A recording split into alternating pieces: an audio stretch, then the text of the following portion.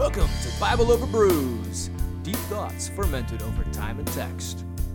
I'm back, Aaron, Crew, Juice, Bavarica, as well as Gumby and Steve. But tonight, we've also got Mike Donahue, and we've got Kelvin.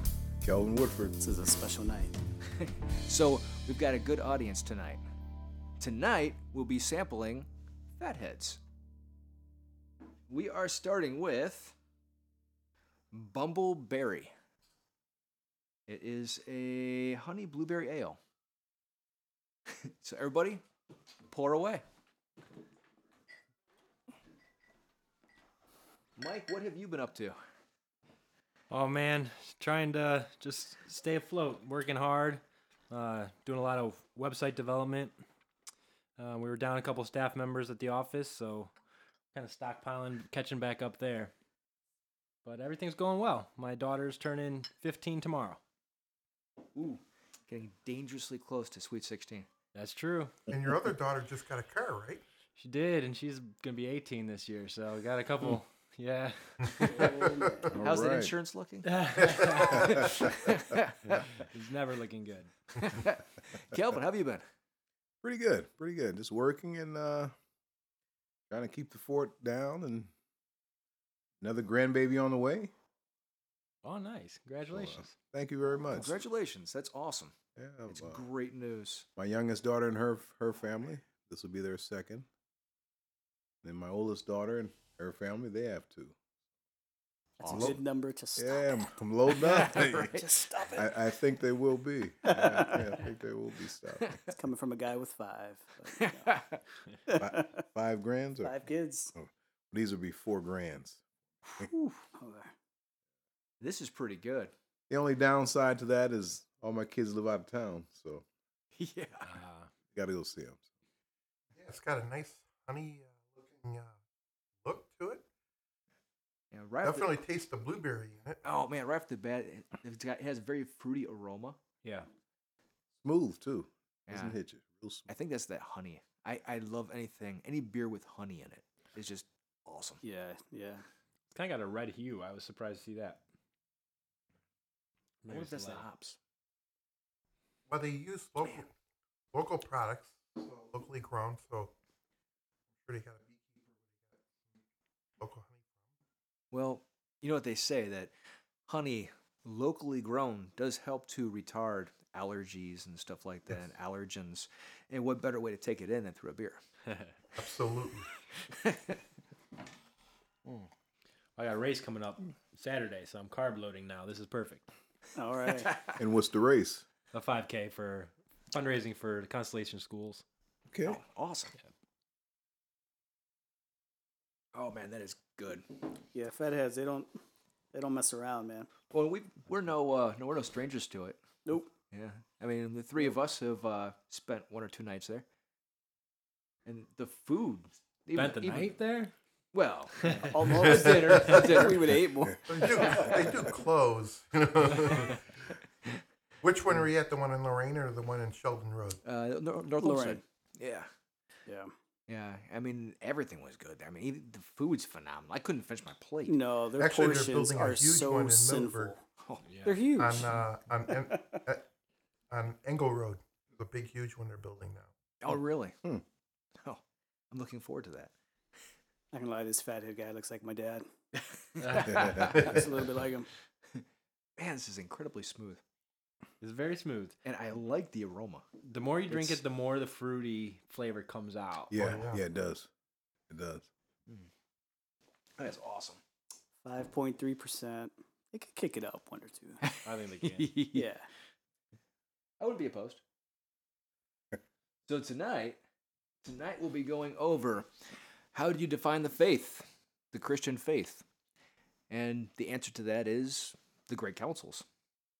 Without the councils, we wouldn't have a Christianity that we know of as we do today.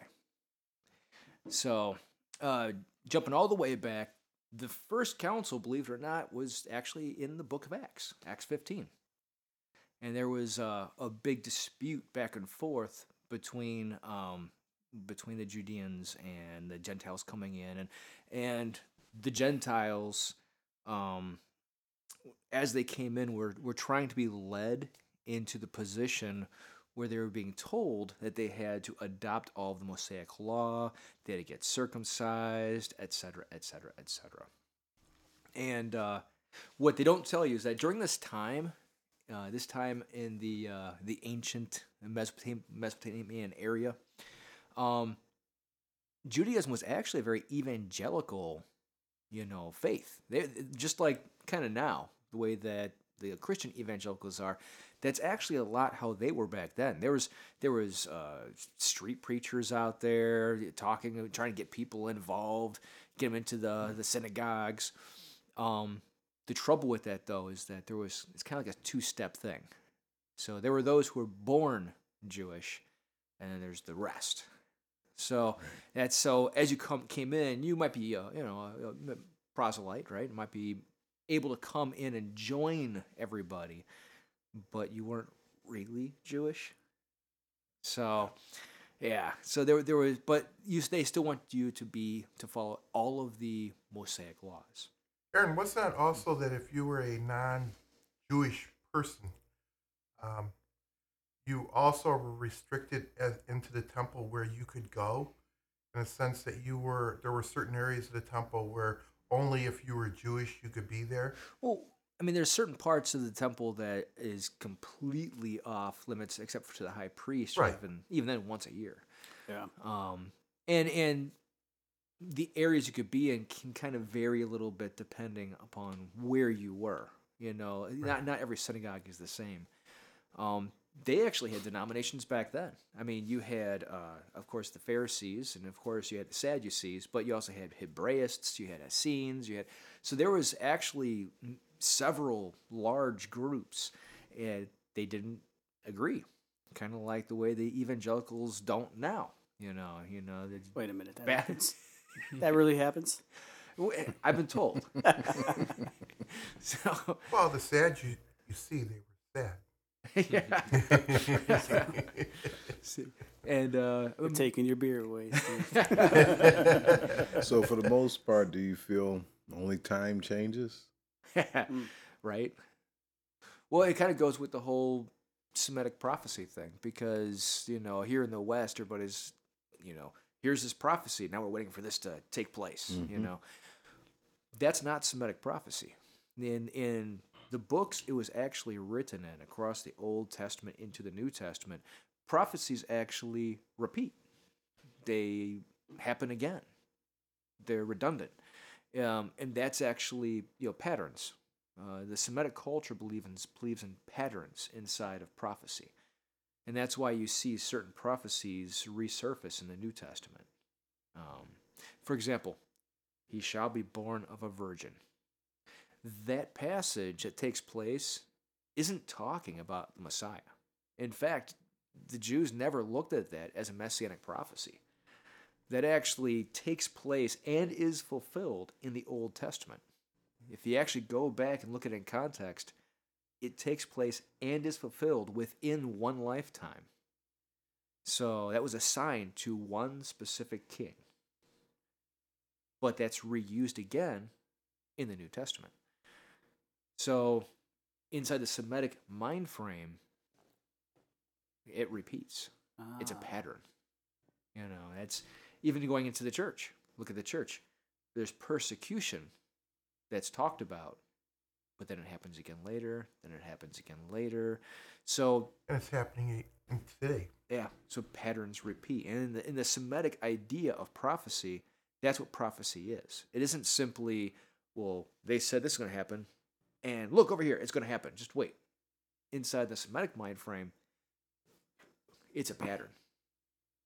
So our idea in the West of prophecy is not the way the Bible was actually written. So it sheds a whole new light on all that. Yeah, it really does. Yeah. But what's just to backtrack a little bit, you said the prophecy of he will be born a virgin. Where is that confirmed? Why? I think I remember talking about it in the past, but I can't remember where in the Bible or how to support that. Oh, that's okay.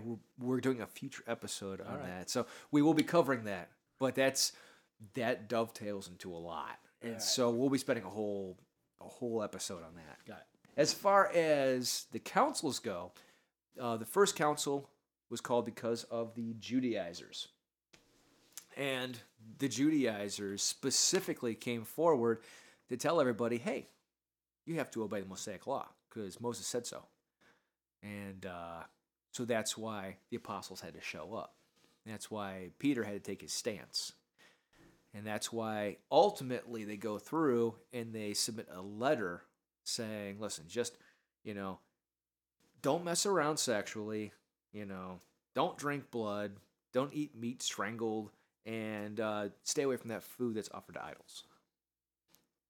Now, what they don't tell you in the background, because this is a letter written contemporaneously with the people at the time, so he doesn't have to explain why he says that.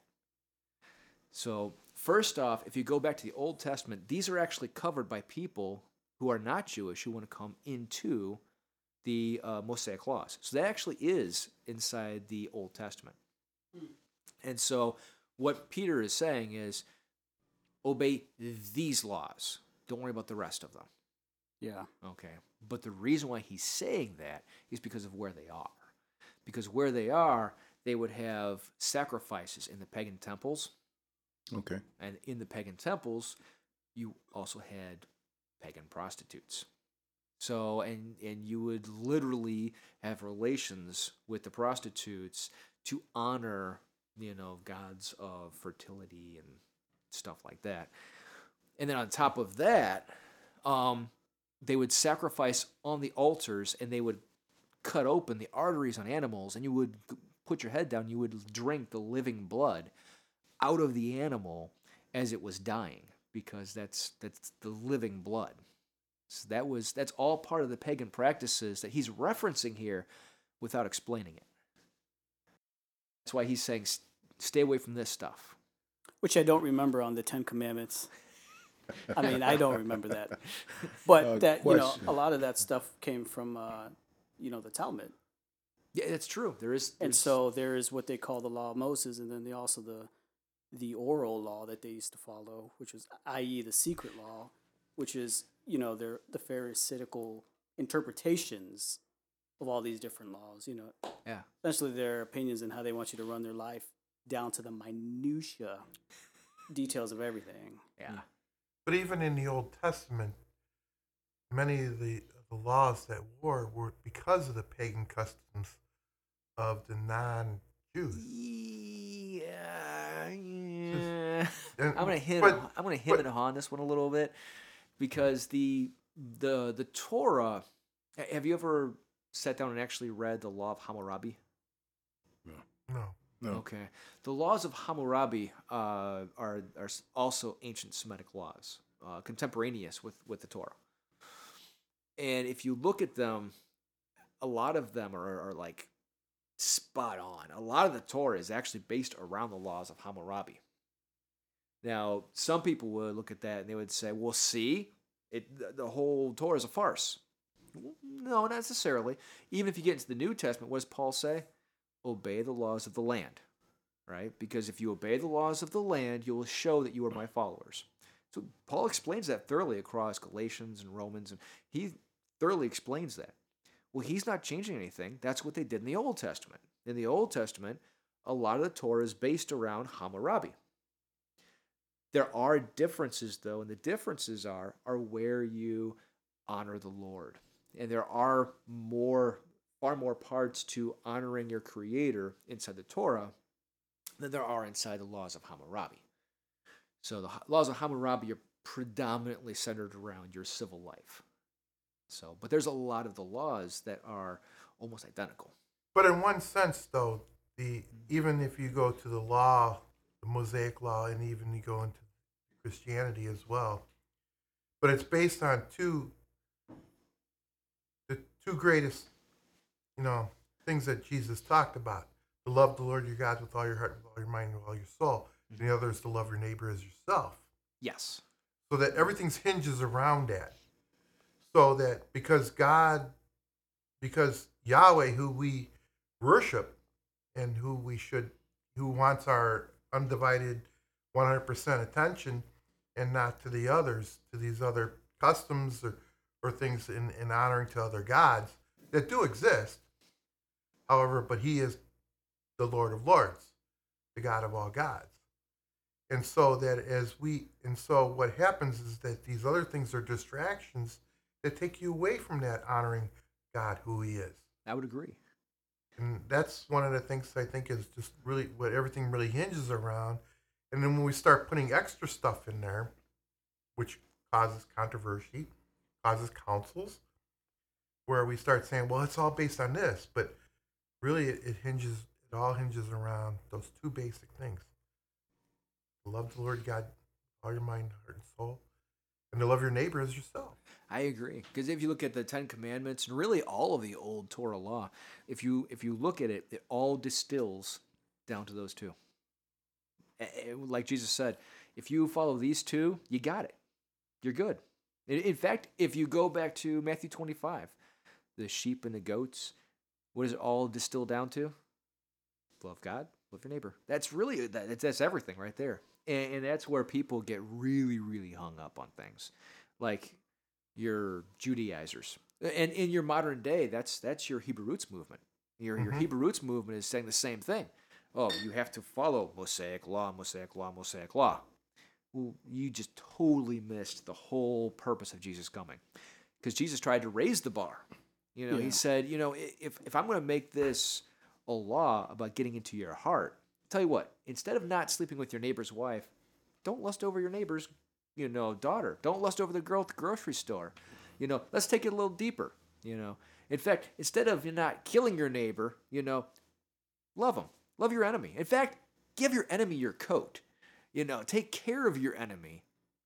So it really comes down to those two laws and everything you do. And Jesus really tried to raise the bar. And in the New Testament, then going into the church after that, was called theosis. Raising the bar and taking it to that next level, being like Christ. I think he tried to, and that's what made him unpopular and ultimately, crucified. Really, because it was going against the oral traditions of the top Pharisees at the time, where they didn't just follow the Ten Commandments.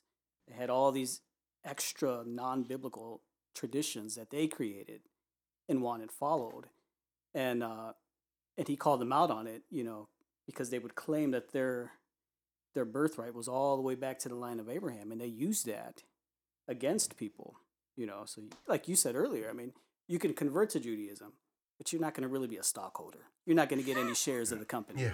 You're just going to be an employee, but you're not going to ever be a full owner. That's concisely put. Yeah, and that's what he was trying to say. No. You're making it about that, but it's not really about that, and we need to move beyond that. And I still think that's a fight we fight today. Wait, so you're saying that my skirt doesn't have to be at a certain level, or I don't have to have a certain kind of haircut, or none of this stuff? Yeah. So he's saying don't smoke, don't chew, don't go with the girls who do. Well, and those Pharisees were claiming that it was literally because of who they were as a race that was above everyone else. So wait, legalism won't save me? I think it's the point of sacrifice. When you lay out the rules and regs, there's always some who consider themselves the elitists and want to exclude. That's because you're not part of the club. There Right, you go. Yeah. Didn't pay my dues. Even when you do. No, that actually takes us into another one that has happened during the New Testament times. This is actually before the disciples of the apostles even took over, while the apostles were still in effect. That was Docetism. And Docetism was an early church heresy. And that's one that it got a little bit weird. It's actually a little hard to explain, but it goes into Gnosticism, and they actually have an elevated view of Christ. They're like, Jesus can't be like my 2-year-old because they picked their boogers and stuff. So there's no way that God was really ever one of them. But how do we know he didn't? Okay. Yeah. No, that's just it though. They're saying that really couldn't be God. He's so divine that he would never do these things as a human would do. Yeah, Right. The angels Yeah. came down and wiped Yeah. his nose. Right. He just stayed still. Well, Never had a dirty diaper in his life. Right. Right. well, God can't poop. Right. It doesn't stink, that's for sure. Thank God for editing. No, actually, this is good stuff. I mean, it's just right down to the nitty gritty about that. Do we elevate? I mean, he was a man Yeah, you're right, Steve. in That's- every sense that we are a man. But he did have a divine portion of it as well. That he was God and man. But in order to be like us, he had to experience what we experienced. So he was the only 200% man yeah. because he was 100% man, 100% God. Absolutely. I think that scares us as natural men because we realize what our own struggles are, that we constantly face. And like, man, I thought I had that beat. And here I am, Do it again. And yeah. So to think that Christ could even be somewhat on that level, But I it think feels like heresy. I believe he probably also experienced some of the same temptations that we did. Oh, absolutely. We do. I mean, however, he overcame them and just didn't give in to them in sin. Unfortunately, that's the difference between him and us.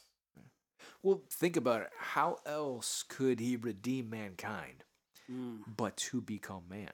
Good point, Aaron. So that's actually the trouble with Docetism, because if we say, well, God just appeared like man, but he wasn't man, So you can always say we can't reach him. then not only that, but guess what? Guess who's now not redeemed? Right. Right. Because he was never man. And so that means that to this day, we are still not redeemed. Right. So the problem with Docetism is that once you start getting into the Gnostic view, once again, we talked about last time, right? Matter bad, spirit good, right? It's really what it boils down to. If I can touch it, it's bad. If I can't touch it, it's good. And that's really the essence of Gnosticism. And once you start getting down to that, you've elevated God to a position where he's no longer, for lack of a better word, helpful. Yeah, I was going to Okay. say, if Docetism denies the resurrection, Christianity has nothing to stand on then. Well, yeah, because he just appeared as a man on the cross. He didn't actually die on the cross. Yeah.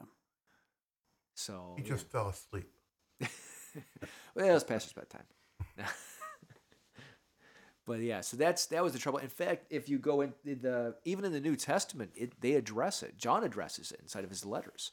That's why whenever you see anything inside the New Testament that says God appeared as flesh, if you actually read through there's specific references to Jesus being flesh. They did that on purpose. That wasn't accidental. They did it on purpose. They're saying, yeah, guess what? He wasn't what these guys are telling you. He wasn't, appearing as a man. He was man. That's what he did. He was just like you and just like me, but guess what? He didn't fall for our fallacies, and he was able to redeem us. But without that flesh, he's no longer the Redeemer. So that's where you get the Docetism, and that's where you get all those references to being in the flesh inside of the New Testament. So it's fairly fascinating. Once you start getting these highlights and you start going back and looking through the New Testament again, it's like, oh man, that's why they said that. I get it. So, and once again, like the previous statement on sacrifices in pagan temples, that's why they laid out those laws specifically. So once you get the background to these things, everything starts making more sense. Oh, all right, I get it. So it's pretty interesting. That brings us up to the next council, the Council of Nicaea. So, if anybody hear anything about that council? Yes, this is where we got Heard our one or creed two from. things about This is where the creed came from. It is. where Jesus became God, right? He beat me to it. Yeah, it's the common misconception is that Jesus was pronounced God at the Council of Nicaea. And before that, he was just a good worker of faith, or if you're a Jehovah's Witness, he was Michael the Archangel enfleshed. But up until that point, he was just simply an enlightened individual, and then he became God at the Council of Nicaea. And that's when they created the Bible. Both huge misconceptions. So, the Council of Nicaea was actually called because of Arius. That's where you get Arianism. He was questioning the doctrine. Well, he pretty much he was an ancient form of Jehovah's Witness. Okay. So, more or less, Jesus wasn't God. Jesus was God's enlightened one, but he wasn't God. Okay, I got you. So he was a representative of God. Right. He contained good essence from God, Right. but he wasn't God. You know, he was the first created among all creation, but he was created. He wasn't God. So, and luckily for us in the New Testament, we do have references to things that say just the opposite. So, but that's the reason it was called, was because of Arius. Arius had a lot of pull. He had a lot of pull. In fact, Constantine, he was really trying to be a good leader, right? Here's this guy trying to pull these guys together. There's all these fights going on. He's like, whoa, stop. Come on, everybody, let's just get along. So he calls this council, and everybody comes together, and he tries to form a good powwow for them, and he's like, listen, let's do some compromise here, right? You compromise a little, you compromise a little, so we can all get along. You know, he's a world leader. That's what he does, right? He's a soldier. He's a leader. He's a politician. That's what he does. He creates a little compromise on each side to try to get everybody to get along. The trouble is that's not how councils work. If one gives, they've just given up everything they believe in, and the other one wins. Same goes for the other side. So it came down to those two warring about, well, I should say those two sides warring about what was going to go on. And really, it was a very well put together discussion. So there was nobody, like if you listen to like all these different people, they'll say, well, they argued and Jesus became God by narrow vote, and this happened and that happened, and really none of that happened. It was Arius and just a couple bishops. In fact, in the end, when people signed off on the Nicene Creed, there was 3 people that didn't sign it. Arius and 2 bishops that liked him. That's it. That's it. Out of well over 300 people, those are the only 3 that didn't sign it. Probably liberals.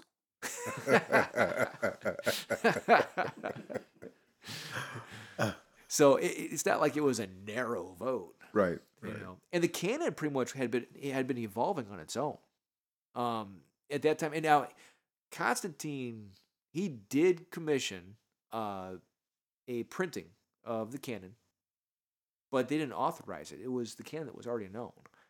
So they didn't decide which books were going to go into it or anything else. That is all misconstrued fodder by people who have got no idea about what history actually says. So he did commission, I say printings. Obviously, they didn't have a printing press back then, so it was a longer process. But after he was exiled, didn't he still put up a fight, him and some of his followers, to you know your history. To create conflict? He did. Good job. Yes, he did. After he was dismissed, he did come back. He tried. And he was actually from Alexandria. He was from Africa. That's where he was from. Okay. Actually, a lot of Orthodox Christians were. In fact, Christian Orthodoxy, a lot of it's actually founded within Africa. It's kind of funny. Right. If you look at the roots of Christianity, a lot of it's African. It's pretty cool.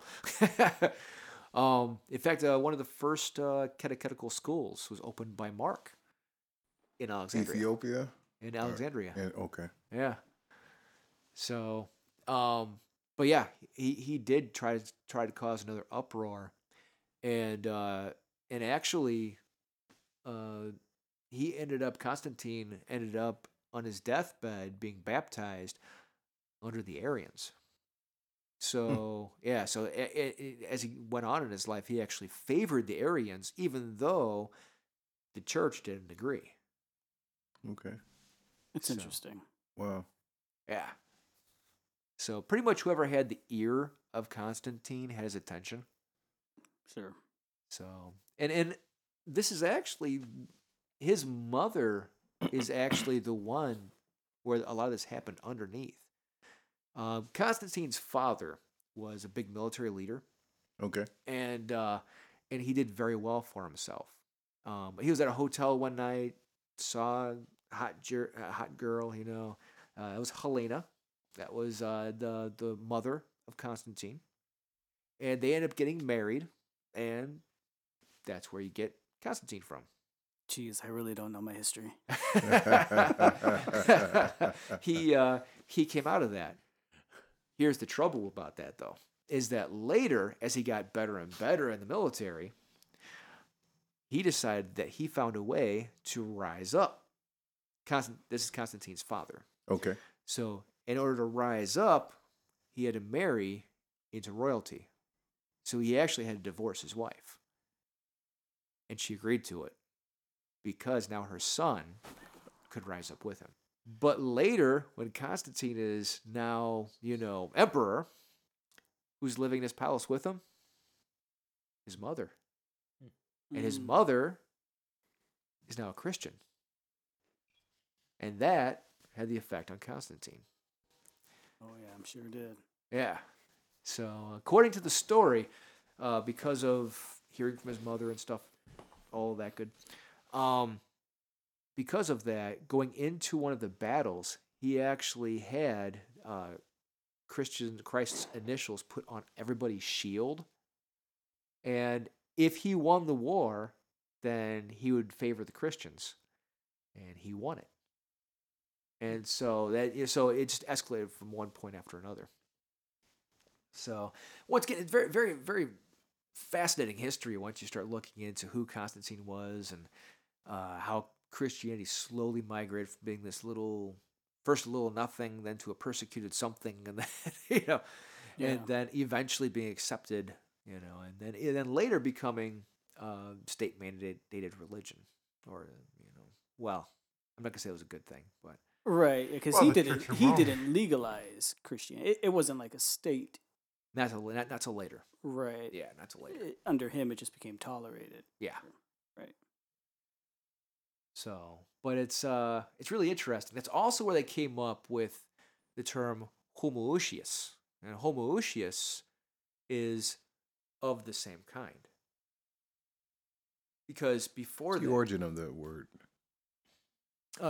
it's Greek. Greek. Okay. Of same kind, because what they're trying to do is create a creed that totally said Arius is wrong. And so to do that, they had to use words that showed that Jesus was of the same kind as the Father and not created by the Father. And so they incorporated specific language. So if you look at that in Greek, they incorporate specific language to say, hey, Jesus and God, yeah, same deal, same kind, same elevation. So they specifically put the terminology in the creed for that. So when you're reading through the creed in Greek, you'll see homoousios, of same kind. Oh, same kind. Okay. Yeah. So pretty interesting. Very interesting. Very interesting. I mean, if you were Arius, there had to be a part of you that felt like this kind of makes me feel honored that they have to do all this just to counter what I think. I agree. You know what I mean? agree. Yeah. Yeah. I feel it's a power trip. Yeah, absolutely. Yeah. I'm in the position to do this. And well, they might not go along with me, but I can still be a mover and a shaker. Right. whatever your reasons are. Yeah. Kept throwing wrenches into their plans. Right, Yeah. right. Smart guy. Smart. Yeah. In fact, when he came back later, he found a way to reinterpret the Nicene Creed to still show in his favor. So very, very smart All guy. right, so now you must be With a lot of Pentecostal in his followers heart. too, didn't he? Had a lot of followers Oh, when he yeah. came back. Yeah, when he went back to Alexandria, he Yeah. had a whole new group of followers. Yeah, Yeah, so he had a lot of pull. Very smart guy. Yeah. Very, very smart guy. So yeah, he was no dummy. yeah. I didn't think that at all. But hey, your best, your best, evil people are. Yeah, you're right. Yeah, they always are. You're absolutely right. You're absolutely right. What's the old phrase? The arch villain does not believe he is evil. Yeah. Right? Yeah. No, Good point. nobody is the villain of their own mind. Right, You are the hero. right. So it doesn't matter what side you're on in your own mind, you're the hero. Yeah, this is true. Good point. So, but that's there. That briefly gives us Arianism, and Well- Arianism touches on your Unitarian theologies. It opens up a lot. Right, right. Like I said, there's elements of that. Well, the modern Arians would be Jehovah's Witnesses. Okay. Okay. But if you look at that and Docetism, and you can find that inside modern religions. If you Well, I'll start, tell you a personal story happened to me when I was growing up. I was Pentecostal, and it was Sunday morning. We were definitely going to church, and we'd be there all day. But I spent the night over a buddy of mine's house from time to time. If he stayed over my house on a Saturday night, he'd go to church with us. So they were a different religion. They were Baptists. Because my parents were a little apprehensive about me going to church with them, and it was critiquing what they were doing. But and at that time, I really couldn't understand. Aren't we all under the same thing here? Church is a church is a church, But here you are, judgment is being passed, and I'm quite sure in their mind they didn't see it as that. But for the most part, isn't that what it is? absolutely, yeah, absolutely. And once again, that's why we have 40,000 Yeah, I was just gonna say denominations.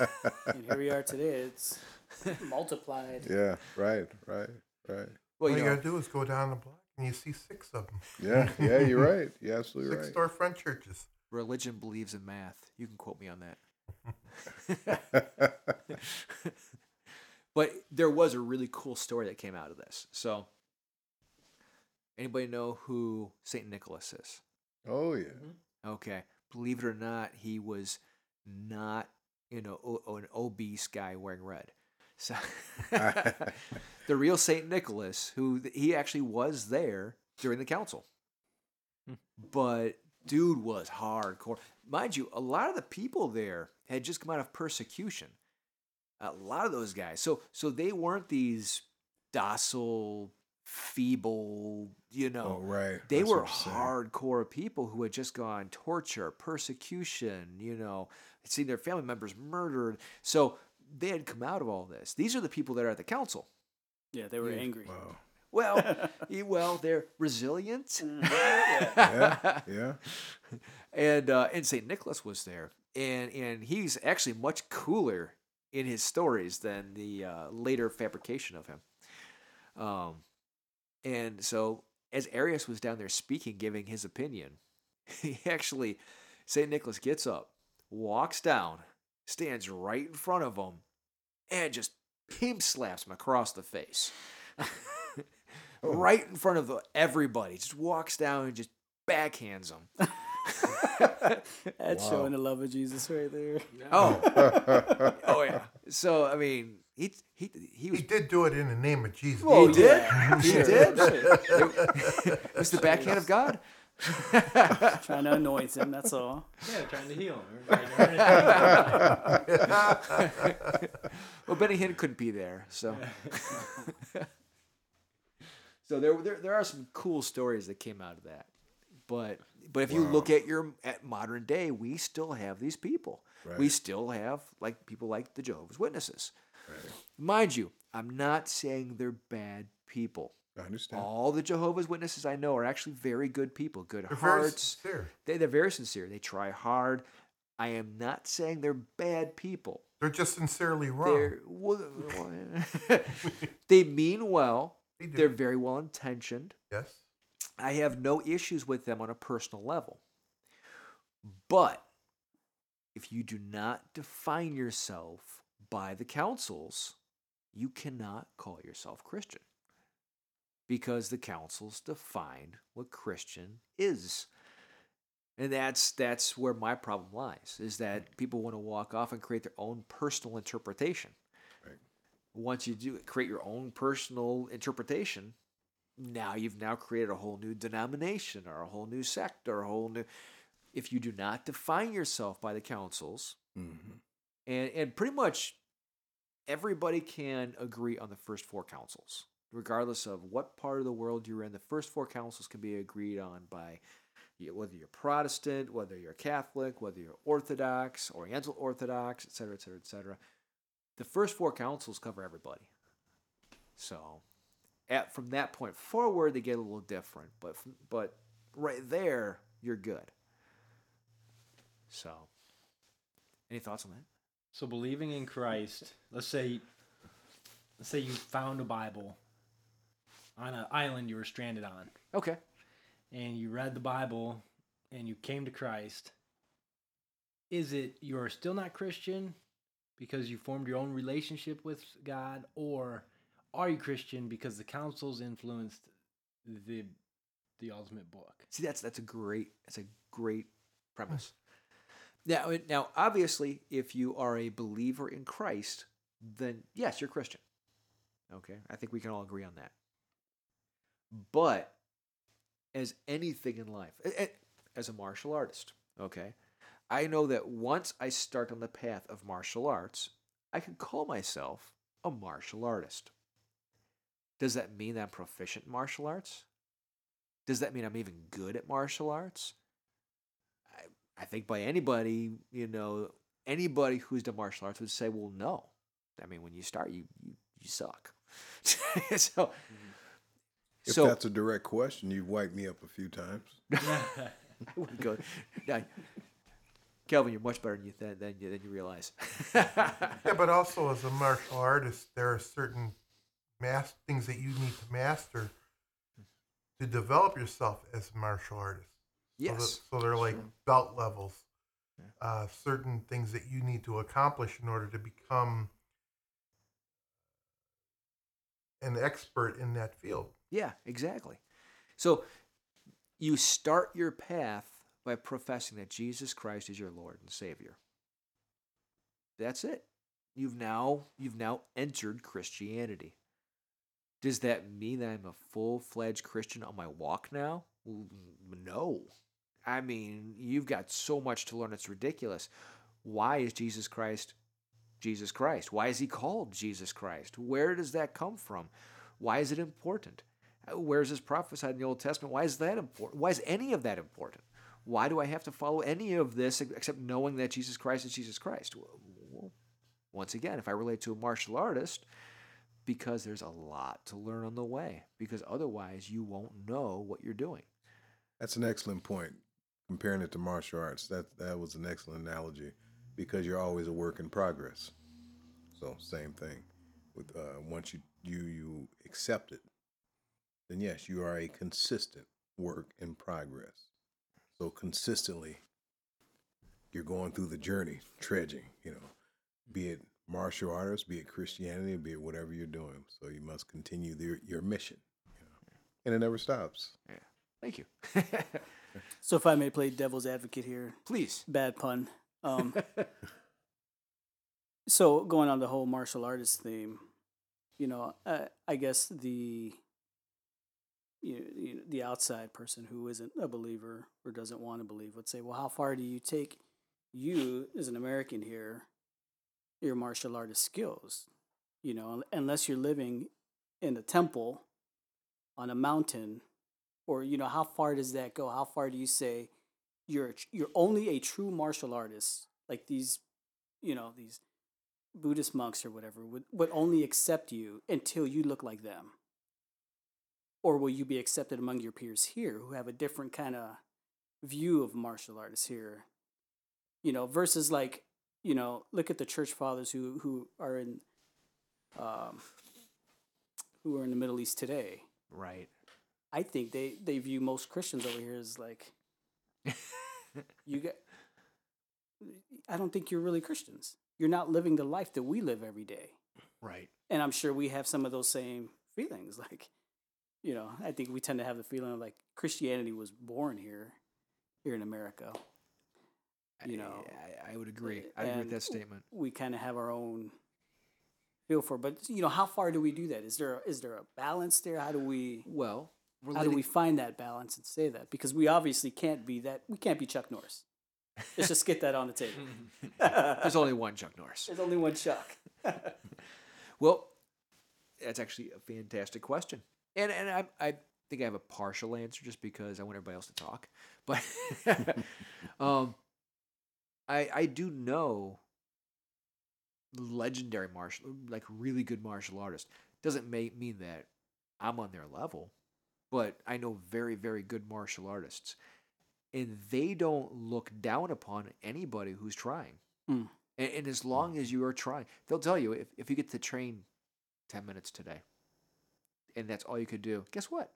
That's all you could do. Good job for trying. Good job for practicing. The key isn't trying to be as good as somebody else. The key is trying to be as good as you can be. So it has nothing to do with trying to compare myself to somebody who's able to live an entire lifestyle. It's doing everything I can within my life to emulate that. It's a good response. Excellent point. Excellent point. I was going to say that I think it boils down to your spirit, but the way you put it, the best you can be with what you have and where you are and how consistent you are, Right. So that's your path. Then this is what I go. This is where I follow. Yeah. And if you can do that the best you can with what you have and express it the best way that you know how, that's all anybody can ask. Yeah, I agree. But even the scriptures say that we are to work out our salvation with fear and trembling. And how we do that is different with everybody. So here in America, we're in a much different situation in, say, the Middle East.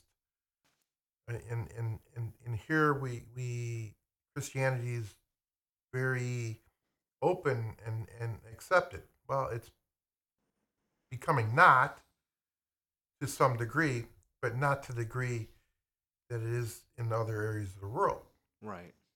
So that doesn't make us a better Christian than them or them a better Christian than us. But it's kind of really neat. I have a real close friend of mine who lives in Pakistan, who's a native Pakistani, and his faith is just absolutely just tremendous, and he's in the persecuted church. Where he lives, there's 2 Christians, him and his wife. That's it. Wow. He's got Al Qaeda there and every thing. And if he just says Jesus, his head's off. Yeah. Wow. That's awesome. He awesome, loves it's awesome. God like in a much different way than I. And it's very interesting. But he doesn't like hold that like, oh, you got it so easy here, but he doesn't treat that. But he treats me as I'm a brother of his. We're brothers, and when it's just you just feel this connection with him. You're like, wow, we're in this together. So like I'm praying for him constantly, because I know what he faces. And the neat thing about it is it was actually when they were looking for bin Laden. And I told him, they were offering this big bounty on him. I said, if you ever saw him, I said, would you turn him in? He said, absolutely not. He said, I'd lead him to Christ. I was gonna say you just have to come to Washington to get him. He's probably at the Pentagon or something. Sorry, that's the beer. But I mean, that's the beer. But that was his attitude. Right. Which to me, it would be like, I'd put a bullet through that dude's, head, Right. right? It's because that's how I'm, and he has no remorse to them. Right. And his ministry is to reach out to them. His ministry is to reach out to the clerics. So if I convert them, man, I got the whole town. Yeah. Right. Wow. Once again, true Christian love. What did Christ say? To love your enemy. Yeah. Take care of your enemy. Pray Bless for them. your enemies. Pray for them. So, yeah. And that's That's a great point, Steve. It's easy to say. It's easy to say, but like your friend, how many of us could live in those situations and, say, you know what? God bless the guys who want to cut my head off. I mean, how many of us could say that? Right. Yeah. I mean, here our attitude is quite the opposite. Our attitude is like, kill them. Yeah. and that's just I'm just amazed by that. And Well, so are you saying that we can't go just drop bombs on them and call it a rapture? well, if you want to call it that, but no, We're getting taboo. it's just it's neat talking to other people in the world and how they see their Christianity, and they don't, but the neat thing is they don't hold that against. They don't hold me against because I'm American. Right. They understand. I think we have it too easy here, personally, but So easy. we do, and we have our small persecutions that we deal with, but Yeah, that's right. Extremely minor. We're gonna take your show off the air. Right. I remember some years back when my sons, one of them, he kind of upset me, some of the things he were doing. So I said, you can do some volunteer down at the homeless shelter, men's homeless shelter. So then I found out that because he was under 18, adult had to be there. So therefore I had to go with him. So then I took the other boys also. Point being, you compare your circumstances to other people here. Pointed out some people I did know down there are from back in the day. But also the point of we're down there, and this became somewhat of a regular thing, like a weekly thing. Usually Saturdays or Sundays, majority of Sundays, because that was the best time feasibly everybody could get together. And we start out early in the morning, and church was down there. Several times you would see different churches helping out.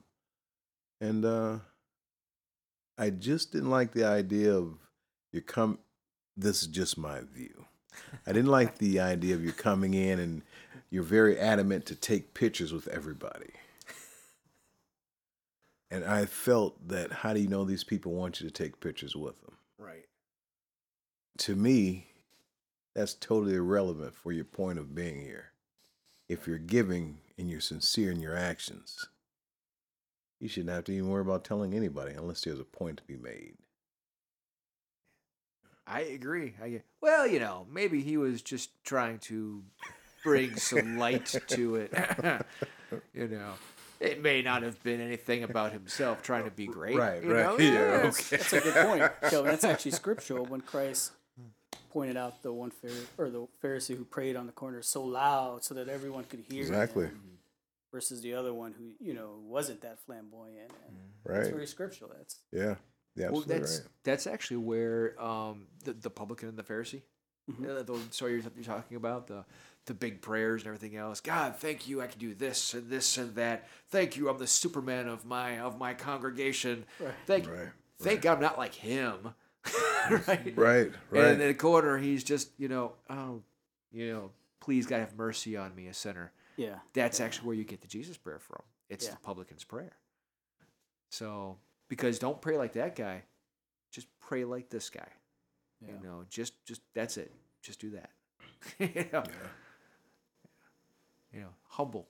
It's good stuff. Exactly. So to circle back around, so out of the Council of Nicaea, you get the Nicene Creed, and in the Nicene Creed, believe it or not, you can't see it if you're listening to this, but I actually have a chart up right now showing how every line of the Nicene Creed is based solidly in Scripture. And there's a breakdown of what they did and what scriptures they used to create the whole Nicene Creed. And I know there's some areas that are disputed. For example, let's say, well, how come it gets down to talking about the baptism and the remission of sins? What's that all about? Well, that is just a broad term that they put in there. They don't actually believe that all your sins are thrown out. The reason why that line is in there is because you're trying to live the Christian life and walk away from your sins. So it's not like, oh, if I get baptized, all my sins are thrown out. It actually has to do more about living your life and how you're walking away from those sins and trying not to participate in those sins.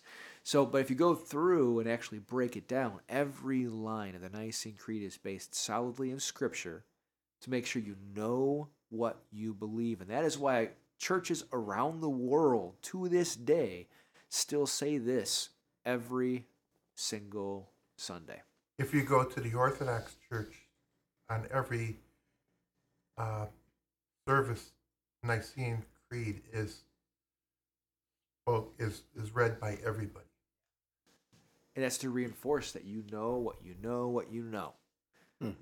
So, and they do teach you about what it's supposed to mean, where everything comes from, what it's derived from.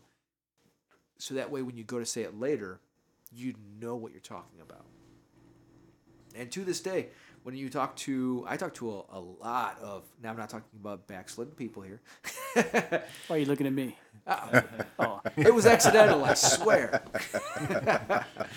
I'm going to talk about people who are no longer participating in church. But if you actually talk to people who are Orthodox or Catholic, they know what they believe. I actually was at work, and the warehouse guy and I were talking back and forth about religion and everything else.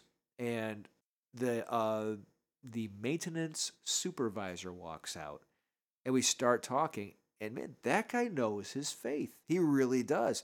He was able to cite different areas of his faith, how they occurred, where they happened in history. And he's not anything in his church. He's not an elder, nothing.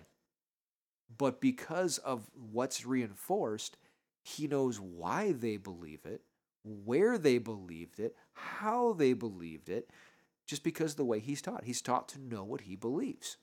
Same thing with the Orthodox people I know. I talked to my friend last week. They know what they know because they're taught what they know, how it happened, when it occurred.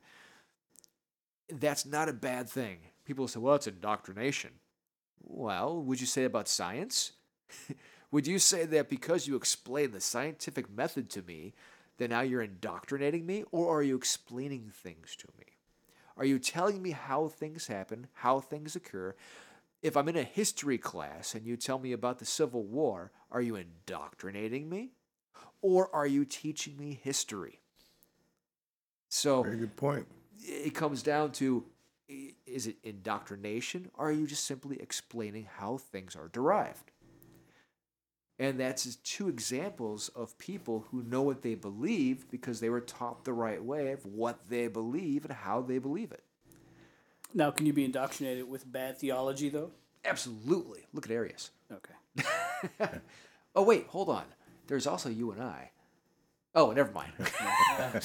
I was gonna say, I always felt indoctrination was pushing your view. Right. You can have the information, but you put a personal twist to it, so then it doesn't fall in the middle. It falls on a one side or the other. It's kind of biased toward the person that's presenting it. I would agree with that. I would say indoctrination is teaching somebody something and repudiating everything else. Yeah.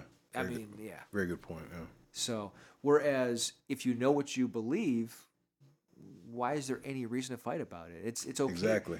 I have Muslim students where I teach martial arts, and we spend hours and hours talking back and forth about each other's faith, why we believe what we believe. You know, it's fascinating stuff that gets brought up. Some things are very, very similar, and some things are different, but you'd be surprised at just how down to earth a lot of that is. Right. Yeah, absolutely right. Yeah. We're actually going to do a future episode where we actually bring in one of my Muslim students so he can actually explain why they believe what they believe. So that'll be in a future episode. But yeah, I already told him about it, and he's all down for it. So that'll be a future episode that we go into, and I'm sure there'll be just as much controversy. No.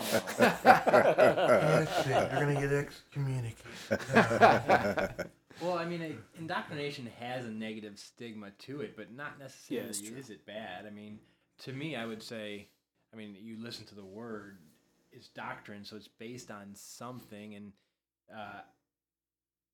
I think you can indoctrinate someone into Christianity because they're becoming part of something. So you are teaching them Christianity. In the process, you're indoctrinating them.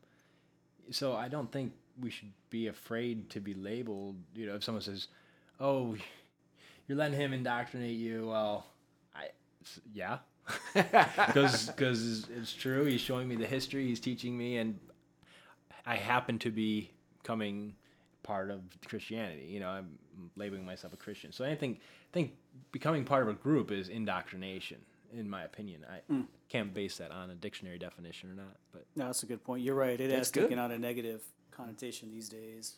Yeah. Yeah. Unfairly. Yeah. I mean, when you put it like that, it once again, it makes sense. It actually makes a lot of sense. I've indoctrinated you. Oh man. Yeah. Once again, if I'm going to be a scientist, you have to explain the processes to me, right? The histories, the et cetera, et cetera, et cetera. Yeah. No, I agree. Thank you for the indoctrination. Join us for the rest of the conversation in part 2.